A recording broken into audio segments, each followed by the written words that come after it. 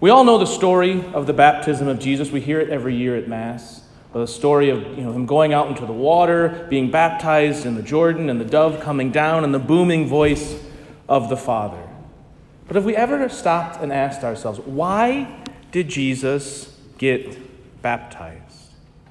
Because we believe and we know, we just celebrated this in Christmas, that God became a human being in Jesus. That Jesus has perfect unity with the Holy Spirit and with the Father. Why then would he get baptized? We wonderfully marvel at this at Christmas because we know that in the exchange of God becoming a human being, God gains nothing through that exchange, but we stand to get everything. We realize and understand in this baptism, in this feast that we celebrate today, the baptism of the Lord, that this is a part of God's plan for us. The gratuitous love he has for us.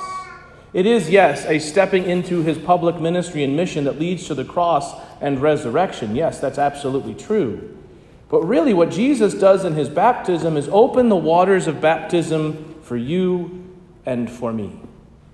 Because of his baptism, you and I can be, and God willing were, remade, renewed in his image in the waters of baptism. Remember that. The waters of baptism is not just some ceremonial thing. It's not just a blessing. In the waters of baptism, you and I were changed. We died in the waters of baptism. Who we were is now no more, and who we are is that beautiful and beloved son or daughter of God. When we emerge from the waters of baptism, in the same way that God the Father spoke to Jesus on the river Jordan, he spoke to us. You are my beloved daughter, my beloved son. Because so indeed we are. The waters of baptism change everything for us, brothers and sisters. Not only does it open for us the gates of heaven, but as we know, it cleanses us of our sins. But it also makes it possible for us to persevere and to live the life of grace and truth to which we are all called. We aren't just passive recipients, those called to simply receive baptism, though it is necessary for our salvation. We're also called to be active participants in our redemption. God desires for the gospel to be proclaimed and shared through the baptized.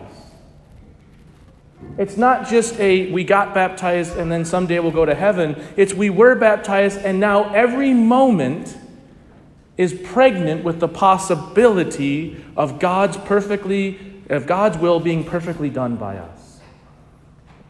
We are called then to breathe in the grace and the truth that come from God, and then to breathe out into the world works of justice and mercy, proclaiming the gospel with our very lives, sharing the truth and the goodness and the beauty of new life in Christ with every person we encounter. There was a German mystic by the name, 14th century German mystic by the name of Meister Eckhart. He was a Dominican. And one of the things that he said, he uses a more visceral image than breathing. He talks about our life as being one of conception, gestation, and birth. That God gives to us all that we need, but we are called to receive that, to meditate upon that, and then to give birth to that in our lives and in the world. Each and every one of us through baptism has been given the opportunity to drink fully that come from the waters of new birth, the fullness of grace that we receive in the other sacraments, in particular our regular participation in confession and weekly reception of the body, blood, soul, and divinity of Jesus in the Eucharist.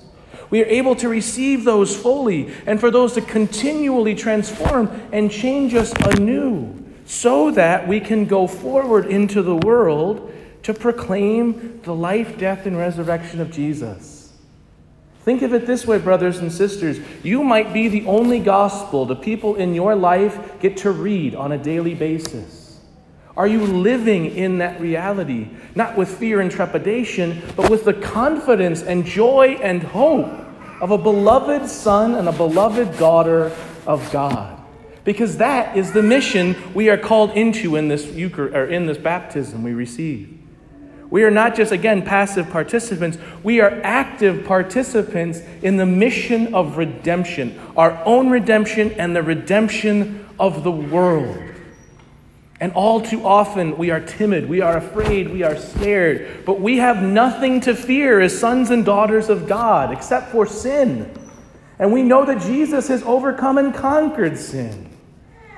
We should go forward with the faith and the hope and the conviction of that voice crying out in the desert that we heard in the first reading from the prophet Isaiah. We should be the heralds of the good news to all we encounter, because we recognize, as St. Paul said in that letter to Titus, when the kindness and generous love of God our Savior have appeared, not because of any righteous deeds we had done, but because of his mercy. He saved us through the bath of rebirth and renewal by the Holy Spirit. We haven't done anything to merit this, but we have simply received the perfect love of God in baptism. And that has opened up for us an incredible and wonderful and marvelous world. Is it an easy world? Is it a fun world all the time? No. But as children of God, we go forward with hope and confidence and expectation, because we know that God, who has loved us in our brokenness, will love us through and in these challenges and obstacles that are in front of us. It becomes not a problem to be solved our lives, but a wonderful mystery to be enjoyed and unraveled in front of us at all times. The mystery of life in God. We don't necessarily know where we are going, and we certainly don't have control over that. But if we know who we are and whose we are, everything in front of us changes. The difficulties of family life become something wonderful and amazing, where the resurrection of Jesus can be played out again and again and again, and our love for one another at home. The challenges of living in a world that is marked by sin, going out into an increasingly secular society, become not obstacles to be avoided, but the joy of the Christian going forward into a world that needs a Savior. Jesus wasn't baptized for his own sake. He was baptized for you and for me, so that here and now, in this parish, in this town, in this country, in this world, you and I can be and have been transformed and renewed in the waters of baptism. And we participate in that transformation and reformation every time we come to confession and go to confession and receive the Eucharist. Jesus did all of this so that we can receive, we can breathe in, we can be renewed, and so that we can breathe out the hope and the love of a God who came into this world to set us free and desires to set not only me free, but everyone I encounter. God looks on you and in the same perfect, booming, loving voice says to you the same thing he says to Jesus today. You are my beloved son. You are my beloved daughter. With you I am well pleased. May we have the strength, the courage, and the conviction to take that truth into our hearts and to share it with a world so desperately in need of it.